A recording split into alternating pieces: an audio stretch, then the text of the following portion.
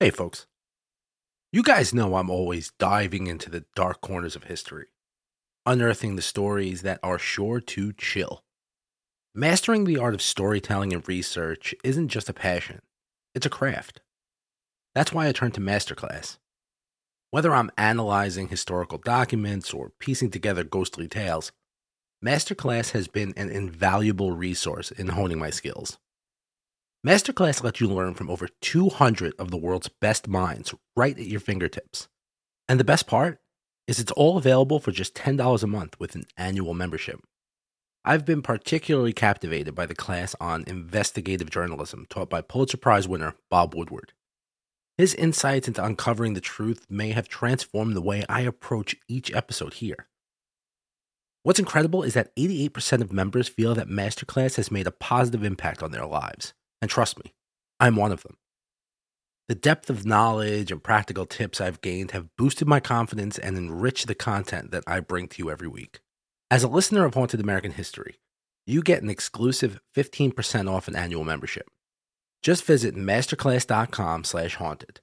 That's masterclass.com/haunted to save 15% on limitless learning. Plus, every new membership comes with a 30-day money-back guarantee, so what are you going to lose? Don't wait.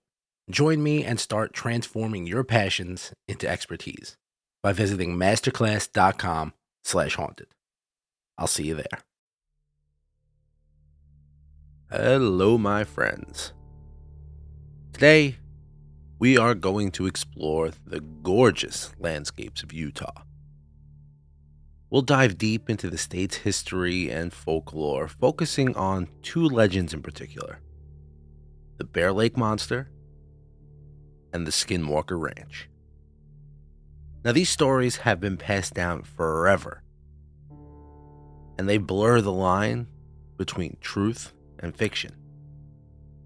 So today I'm going to dive deep into these fascinating tales that have captivated the locals for years. So buckle up and let's journey through the heart of Utah's folklore, where it turns out reality and legend kind of blur together. Do you believe in ghosts? Join me on a journey through America's dark and haunted past as we explore the folklore and ghost stories that have been passed down for generations. What scares you? Let's find out. I'm Christopher Feinstein, and this is Haunted American History. As the sun began to set over Bear Lake, casting a fiery glow over the tranquil waters that straddle the northern reaches of Utah and Idaho, an eerie silence fell over the once bustling community. The locals, who would usually share stories and laughter, huddled together in hushed whispers. Their eyes darted nervously towards the Great Lake, where they claimed to have seen a serpent-like creature, or a great big fish, lurking in its depths. A sense of unease hung in the air, as palpable as the scent of pine trees surrounding them. This was no ordinary evening. It was 1868, and a curious reporter had just arrived in town, eager to pen down their accounts and unwittingly setting the stage for a legend that would captivate generations. Interestingly, it wasn't until 1996, during the annual Raspberry Day Festival in Garden City, that the name Bear Lake Monster was revealed. According to Visit Bear Lake, elementary school children participated in a vote to determine the monster's name, ultimately settling on Isabella. The name perfectly suited this mysterious creature that haunted Bear Lake, captivating the imaginations of both locals and visitors alike. Bear Lake is often referred to as the Caribbean of the Rockies.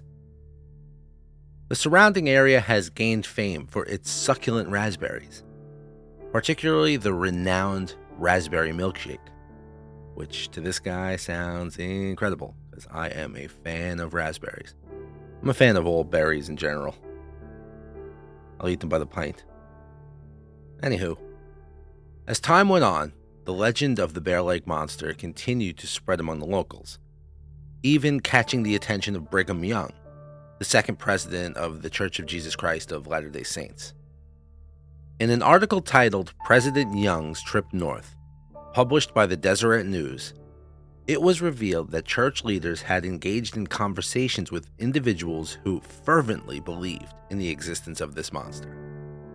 While these leaders acknowledged that something remarkable might have been witnessed by the locals, they were hesitant to readily accept the tale as truth. Funny how that works. Intrigued by the accounts of people eager to investigate further, a church leader proposed sending a large rope to the locals, hoping to capture this creature. This gesture only fueled the growing interest in the reality of the Bear Lake Monster over the next 2 decades. The archives of the Deseret News from 1868 to 1890 contain numerous mentions of the monster, with a surge in interest during the 1870s through the early 1880s. One article from August 27, 1873, described the monster as a formidable ruler of the lake, feasting on unsuspecting animals that ventured near its shores to drink. A month later, in September of 1873, another article humorously mentions someone eagerly observing the lake, patiently waiting for a glimpse of this elusive creature. However, up to that point, the monster had still remained unseen. One Deseret News article from July of 1877 titled, Quite Fishy, poked fun at the folklore surrounding the Bear Lake Monster. The reporter states, however, Saxe's Bear Lake Monster has the precedence, having made its debut ahead of this Monument Point visitor. One would suppose the waters of the lake were plenty salty enough without this crocodile ship.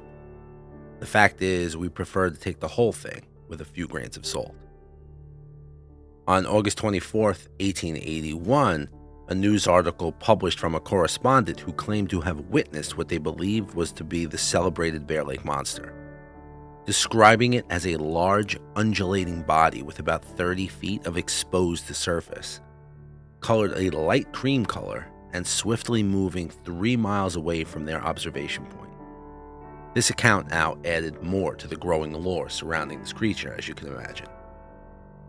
After meticulously analyzing the mentions of Bear Lake Monster in the news, it becomes apparent that typical descriptions likened it to another type of serpent, or crocodile.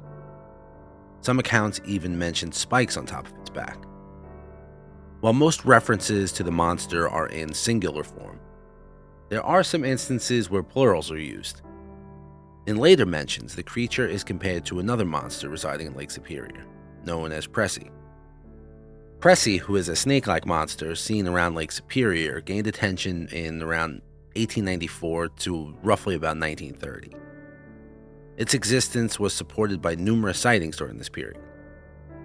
However, the Loch Ness Monster, also known as Nessie, boasts an even longer folklore tradition, obviously. In the 7th century biography of St. Columba, the monster is described as being on the verge of attacking a swimmer before being commanded to stop by Columba himself, according to Encyclopedia Britannica. This event laid the foundation for numerous reported sightings of the creature throughout history. In an effort to uncover the truth, researchers even conducted extensive scans of Loch Ness, only to find no evidence of large creatures, but an abundance of eels. Eesh. Interestingly, some individuals have speculated that the Bear Lake Monster might be connected to the Loch Ness Monster. While it remains a mystery how such a creature could traverse from Utah to Scotland, and if anybody has any tips that doesn't require an insane amount of airfare, you let this guy know. But if folklore does anything, it always will intertwine 2 different legends, connecting them even across great distances. Curiosity naturally arises about the size of the Bear Lake Monster. According to Visit Bear Lake, estimates range from 6 to 90 feet in length. Wow, that's a big jump, with most reports suggesting the length of around 40 feet. Over the years, various sightings of the Bear Lake Monster have been reported. The first recorded sighting occurred in 1869 when Joseph Rich sent his account to the Deseret News. However, he later confessed that these sightings were nothing more than a world-class lie. That's why they say believe half of what you read and none of what you see. Oh, wait, no, it's the other way. Believe half of what you read. No. Believe none of what you read and half of what you see. Yeah, that's it. Oof, I don't know what happened to my brain there for a second. That was scary. Anyway, pre-stroke, I was talking about the Bear Lake Monster. Another sighting was reported in 1907 by the Logan Republican. The Bear Lake Monster website reprinted an account that described the creature as a water monster that rushed towards witnesses like a mad elephant. The report says that it grabbed a horse with its front paws before tearing it apart and emitting a haunting howl and then just vanishing. You usually don't see too many paws on sea creatures, or in this account, lake creatures. But hey, listen. Additional sightings were rumored to have occurred in 1937 and in 1946. These sightings further solidified the Bear Lake Monster's place within Utah folklore and urban legend. The most recent sighting of the Bear Lake Monster was reported by a man named Brian Hershey, a man named Brian, a business owner residing near the lake in 2002. According to the Casper Star Tribune, Brian claimed to have witnessed the creature while anchoring his boat on a June night. He described seeing two humps in the water before a serpent-like creature leapt into the air. Brian vividly depicted its appearance with dark, slimy green skin and deep, beet red eyes. However, skeptics quickly emerged, questioning the timing of this sighting. It so happens that it was during Memorial Day weekend, or just prior to Memorial Day weekend, which marks the summer tourist season up at the lake. Now, while the Bear Lake Monster may not exist in the literal sense of a monstrous serpent gliding through the lake's waters, its presence remains firmly entrenched in Utah's folklore. The legend continues to captivate minds of those who dare to explore the depths of Bear Lake's mysterious history. So if you're from Utah or plan on visiting Utah and heading on up over to Bear Lake, send old Bessie my love. And if you do just so happen to lay eyes on her, ask her how the hell can I get to Scotland without flying? I really wanna. Hey folks, I am going to keep this little interlude in the middle here short and sweet. I just wanted to let everybody know that my YouTube channel is now fully up and running. I posted my first video a week or so ago. My second one might be up now. Like I said, I record these ahead of time. I'm trying to play mental math in my head just to calculate the date. Mental math in my head. Mental math, math on paper for me is not great. But yeah, the links are in my show notes, and it's just me really discussing pretty much what I do here. Just, you get to look at me, and I get to add some images and make fun of myself and add a couple of clips and things that I enjoy. So yeah, and I'm also going to be going out to places and visiting them, and visiting haunted locations. It's kind of going to be a combination of like talking head stuff, me just in front of a terrible green screen, which I have to get much better at video editing, I've learned, and yeah, just having a conversation about folklore and the ghost stories and the true crime and all the stuff that I'm into, and as well as visiting these locations and stuff like that. So the link is in the show notes, as well as any other links that may be pertinent to things I've mentioned or things that I'm talking about in the future. This is why I gotta stop record. See, I used to record like Saturday and put the episode out on Monday, so it was easier to talk about things that I knew were coming, because I could just say, hey, these are here, or hey, they're not, because the unforeseeable circumstances happened. But now I'm kind of just like announcing things that are coming or have already came for all I know, and they're not there, or they're coming the day later than this episode gets posted.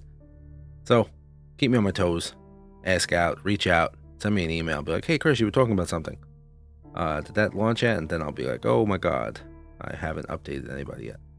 So yeah, that's all there. And if you haven't already done so, please head over to YouTube and subscribe to the channel. Help me out over there. Help me get to my subscriber count. My subscriber count is abysmal. And for the amount of followers that I have on Spotify and Apple, should be up there. So it's a lot of fun. We're going to have a good time. I'm going to make a fool of myself at these places and, just all the little things that I'm into. You'll get a little bit of a deeper peek into the psyche that is old Chrissy boy. All right, so let's keep going with Utah. And yeah, thank you, folks. And I'll see you real soon. I don't know. I never know how to end these. Love you. Bye. Bye. Like I'm ending a phone call. Jeez. Hey, folks. You guys know I'm always diving into the dark corners of history, unearthing the stories that are sure to chill. Mastering the art of storytelling and research isn't just a passion, it's a craft. That's why I turn to Masterclass. Whether I'm analyzing historical documents or piecing together ghostly tales, Masterclass has been an invaluable resource in honing my skills. Masterclass lets you learn from over 200 of the world's best minds right at your fingertips. And the best part is it's all available for just $10 a month with an annual membership. I've been particularly captivated by the class on investigative journalism taught by Pulitzer Prize winner Bob Woodward. His insights into uncovering the truth may have transformed the way I approach each episode here. What's incredible is that 88% of members feel that Masterclass has made a positive impact on their lives. And trust me, I'm one of them. The depth of knowledge and practical tips I've gained have boosted my confidence and enriched the content that I bring to you every week. As a listener of Haunted American History, you get an exclusive 15% off an annual membership. Just visit masterclass.com/haunted. That's masterclass.com/haunted to save 15% on limitless learning. Plus, every new membership comes with a 30-day money-back guarantee, so what are you going to lose? Don't wait. Join me and start transforming your passions into expertise by visiting masterclass.com/haunted. I'll see you there. Hey, have you ever been just sitting with your pals and just talking about creepy places, that kind of places that give you goosebumps just thinking about them? If you have, chances are that the Bermuda Triangle or Area 51, things like that pop into your head. Let me tell you, those spots still got nothing on the Skinwalker Ranch. This place has stumped scientists and freaked out skeptics like nobody's business. Spanning over 500 acres of northern Utah, nestled within a region known as the Uintah Basin. Hope I said that right. Probably didn't. Probably gonna get yelled at. Since the early days of the Spanish missionaries, rumors of bizarre occurrences have swirled in this area. In the words of journalist George Knapp, it is a site of simply unbelievable paranormal activities, UFOs, Sasquatch, cattle mutilations, and psychic manifestations. You name it, residents here have seen it. And sitting slap middle in this epicenter of bewildering events stands Skinwalker Ranch, which first gained national attention in the mid-1990s when the Sherman family, who had purchased the ranch in 1994, shared their astounding stories with the media. One fateful day, shortly after settling into their idyllic country homestead, Terry and Gwen Sherman were startled by the sight of a fearsome creature, possibly a wolf or possibly a coyote, stalking toward their livestock pen. Panic set in as it seized the calf in its powerful jaws. Terry reacted swiftly, firing multiple shots from his handgun and rifle. Astonishingly, despite being struck by the bullets, the creature appeared unharmed and nonchalantly retreated into the bushes. Its noxious odor reminiscent of decaying flesh, lingered in the air for days and clung to the Shermans' memories. In the weeks and months that have ensued, visitors to the ranch reported witnessing unidentified beasts prowling through the dense woods and emitting spine-chilling roars. Mysterious lights hovered and darted across the night sky, adding to the disconcerting atmosphere. Witnesses described large orange circles and blue spheres that seemed to move with purpose, as if under the command of unseen forces. Most distressingly, animals on the ranch began to meet gruesome fates. Dogs were seemingly incinerated during the dark hours, while cows were discovered dismembered and eviscerated with such precision that it ruled out the possibility of animal attacks. The newspaper articles chronicling the Shermans' harrowing experiences caught the attention of an unlikely figure: billionaire property magnate Robert Bigelow. Beyond his reputation as a shrewd businessman, Bigelow harbored a deep fascination for space travel and the paranormal. He had even founded the National Institute for Discovery Science, an organization akin to his personal team of investigators delving into the unknown. Intrigued by the history surrounding this region, Bigelow seized the opportunity and acquired the ranch.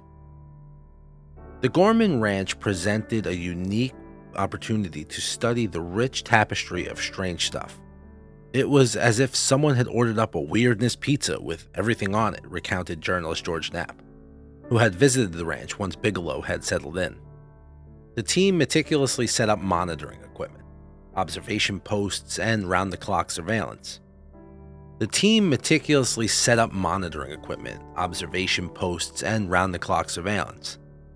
The mere presence of these activities fueled conspiracy theories among UFO enthusiasts, prompting Bigelow to publicly deny any involvement with the CIA or previous encounters with extraterrestrial beings in Utah. Now, what sets Skinwalker Ranch apart is the fact that these inexplicable phenomena presented even under intense scrutiny by NIDS, the National Institute for Discovery Science, which is, I'm just going to say NIDS from now on because I can't just keep saying the National Institute for Discovery Science over and over and over. Listen, everything to me is a tongue twister, so it's you. If I put out the bloopers of me just cursing myself while I talk, you wouldn't even believe it. Anyway, researchers bore witness to the same unexplainable lights reported by the Shermans, yet their equipment inexplicably malfunctioned during critical moments. Instances of electronic equipment being physically distorted, shredded wires, and other forms of sabotage were not uncommon. John Alexander, a retired Army intelligence officer and NIDS consultant, later revealed in an interview that a precognitive sentient intelligence seemed to be at work, predicting the team's next moves and sabotaging their equipment accordingly. The sheer volume of incidents surrounding Skinwalker Ranch, coupled with the multitude of eyewitness accounts and the region's notorious reputation, had led many to take this case more seriously than other UFO hotspots. Additionally, the connection of Native American folklore adds another layer of intrigue. The very name Skinwalker Ranch alludes to one of the most feared entities in Navajo culture and history: skinwalkers. These malevolent witches are said to possess the ability to transform into different creatures. The imposing wolf-like creature encountered by the Shermans, which bore a striking resemblance to the long-extinct direwolf once found in North America, as well as other creatures witnessed by NIDS observers, have been linked to legends of skinwalkers in the region. Interestingly, a long-standing local legend connects the presence of skinwalkers to a history of hostility between two Native American tribes, the Navajo and the Utes. Historian Sandra Jones, author of Being and Becoming Ute, explains that the Navajo were more aggressive, and they took slaves and they had Ute slaves. According to this legend, a territorial dispute led the Navajo to curse the land and unleash the skinwalkers upon it. The historical grounding for such legends needs to be clearer. Betsy Chapoose, the Cultural Rights and Protections Director for the Ute tribe, acknowledges that various oral tales may have evolved over generations, but stresses that she personally never encountered any accounts of a Navajo curse being placed upon the land. Setting aside explanations rooted in indigenous lore, speculation has swirled around possible alien activity and government experiments. Now, with Skinwalker Ranch having changed hands once more, the popular show The Curse of Skinwalker Ranch aims to dive deeper into the mysteries of the region. Their team of experts have employed cutting-edge scientific techniques, such as drones, heat vision cameras, and laser technology, to examine the entire ranch with unprecedented precision. Could this finally provide some answers to the riddle that is the Skinwalker Ranch? But maybe we're looking in the wrong direction. Perhaps the answers we're looking for aren't in the now, but in the then. In order to find that, I had to dig a little bit. Surely someone had to live on the land prior to the Shermans. And did they too encounter strange phenomena? Kenneth Myers was the owner of the ranch from 1934.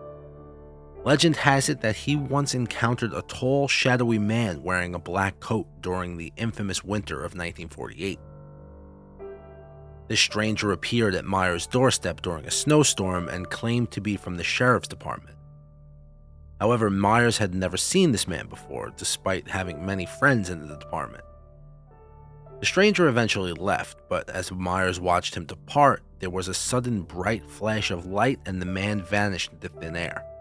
Now, we talked about Bigelow and his team. We talked about one of the series that was made. There's another series on the History Channel called The Secrets of Skinwalker Ranch. Once in 2013 and then again in 2018, the roads to the ranch were blocked off and media rights were acquired to produce 2 films about the story. However, there are such critics, such as writer Robert Schaefer, who claim that all reported supernatural events on the ranch are merely illusions or fabricated stories. On the other hand, some supporters argue that key evidence collected by Bigelow's scientific team has yet to be made public and is being kept hidden. In 2009, author Frank B. Salisbury spoke with Garth Myers, the younger brother of the late Kenneth Myers, who owned the ranch from 1933. Garth had worked at the ranch for 3 summers during his youth. According to Garth, Kenneth and his wife Edith initially purchased 180 acres in 1933 and gradually expanded it to 480 acres. Sadly, they lost a child who passed away as an infant and did not have any further children. After Kenneth's death in 1987, Edith continued living on the ranch until she moved to a rest home in 1992. When she passed away in 1994, Garth inherited the ranch but did not reside there. It remained empty for about 3 years until the Shermans bought it. In his interview with Frank Salisbury, Garth stated that he was unaware of any paranormal or UFO activity occurring on the ranch while his family owned it. He also mentioned that he frequently checked in on Edith because he was concerned about her living alone and getting older. Garth admitted to knowing about Terry Sherman's experiences after purchasing the ranch. He also acknowledged that Terry was terrified and had lost some cattle due to unexplained events. When asked about the Shermans' claims of numerous locks and chains around the homestead, Garth denied their existence. He stated that the ranch's main building had no locks or chains on it. Garth revealed that Robert Bigelow contacted him after buying the property in 1997 and asked why no one had spoken about the UFO activity. Garth explained that he hadn't discussed it because he didn't believe anything had ever happened. Now, if strange occurrences had indeed taken place during this long period that the Myers family owned it, why didn't they talk about it? Perhaps they wanted to avoid unwanted attention, or maybe, as Garth suggests, there wasn't anything noteworthy to share. However, it should be noted that Garth did not live on the ranch himself. Now, after presenting evidence that seemingly contradicts previous information, More evidence has come to light that supports the idea that the Myers family was hiding something. Chris Porritt, who knew the Myers before the Shermans bought the ranch and shared a love of horses with them, reported being called out to the ranch multiple times because their cattle had been brutally mutilated. On one occasion, they found 2 cows arranged symmetrically with their reproductive organs removed and stacked behind their bodies. The cows' heads were still attached, but had been emptied of bones. Additionally, there was no blood in or around the carcasses, and depressions measuring 23 feet long were found near the bodies. These depressions were similar to the ones described by the Shermans on their property, some circular and others triangular. Porritt, who also recounts a strange incident with 3 heifers went missing, were later found piled on top of each other in a shed by Myers and himself. The cows appeared to be in a trance until they panicked and escaped back to the herd. Other individuals who knew Skinwalker Ranch before the Shermans have spoken up also, including Jimmy Spears, who worked at the ranch in 1975. One day, while fixing a fence, Spears disappeared without a trace and reappeared 3 days later, dehydrated and confused. He claimed to have no memory of what happened during those 3 days except for working on the fence before suddenly finding himself walking along a muddy road. In the end, Jimmy Spears left the ranch. As long as he stayed there, he was haunted by a reoccurring and terrifying nightmare of being buried underneath the homestead. But Spears wasn't the only one at the time who experienced missing chunks of time, with no recollection except for traumatic dreams and fragmented flashbacks. The phenomenon of missing time is often associated with alleged alien abductions, and it happened to a female relative of the Myers family. A friend of hers, who reported the story to journalist George Knapp, witnessed it firsthand. While out in Roosevelt, a small town about 9.5 miles from the ranch, they returned to Skinwalker Ranch around 11 p.m., only to see flashing red and blue lights behind them. Assuming it was the police, they pulled over and waited for the officer. The next thing they knew, the sun was rising at dawn and it was now 5 a.m. They had lost 6 hours of time without even realizing it. To make things even stranger, their car somehow ended up on top of the mesa north of Skinwalker Ranch, a place with no roads leading up to it. In 1981, 2 boys were hunting rabbits on that same mesa when a sudden snowstorm hit. They looked for shelter in an abandoned building known as Homestead 2, where the original owners of Skinwalker Ranch used to live before abandoning it for Homestead 1. One boy named Roland felt uneasy about entering Homestead 2, but did so reluctantly due to the intense snowfall. As they stood by a window listening to strange noises coming from inside, they realized that something else was in there with them besides just rats. Something that made them both too scared to leave until the morning came. Against their better judgment, they stayed in the abandoned building. Suddenly, a loud crash had echoed through the walls, causing the boys to jump with fright. Someone or something must be inside with them. After a moment of silence, they knew they had to investigate and reassure themselves that it was something normal and harmless. They cautiously looked around and noticed some old tools had fallen to the ground. But how? They must have been sitting there for years undisturbed. As they inspected the tools, another crash came from outside the door. This time, it was a stack of clay pots toppling over in the snow. Strangely, this made them less scared because they were convinced it was an animal, a bigger catch than maybe a simple rabbit. With renewed excitement, they ventured out into the snow and followed tracks in the snow, only to discover barefoot human footprints turning into enormous wolf tracks. Suddenly, Roland spotted an 8-foot-tall wolf standing on 2 legs and growling at them. In panic, both boys fired their hunting rifles before fleeing in terror. For years afterwards, Roland would hear the beast growling outside of his window and feel its presence whenever he was alone. Whether it was real or just in his mind remains a mystery to this day. So what is the conclusion we can come to? Is that ranch in the Uintah Basin truly a hotbed for skinwalkers? Or are these just exaggerated stories created by those seeking something out of the ordinary? Despite being educated and respected scientists, such as physicist Eric W. Davis and biochemist Colm Keller, they both agree that there was something abnormal happening on the ranch after the Shermans' departure.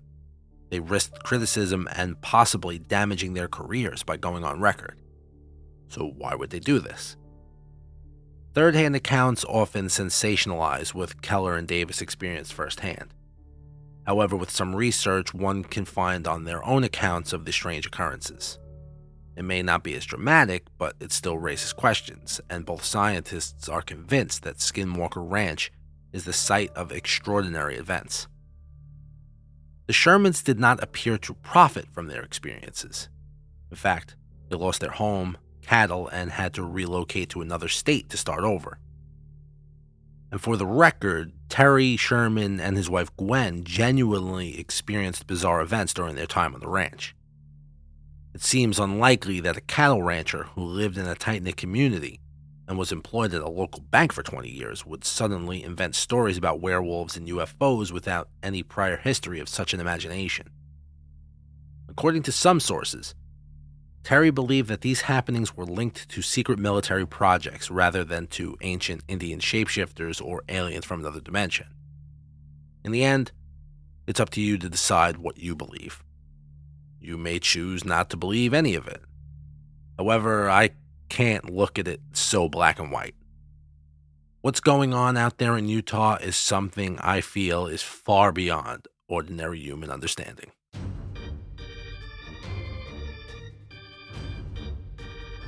I'm Christopher Feinstein, and this is Haunted American History.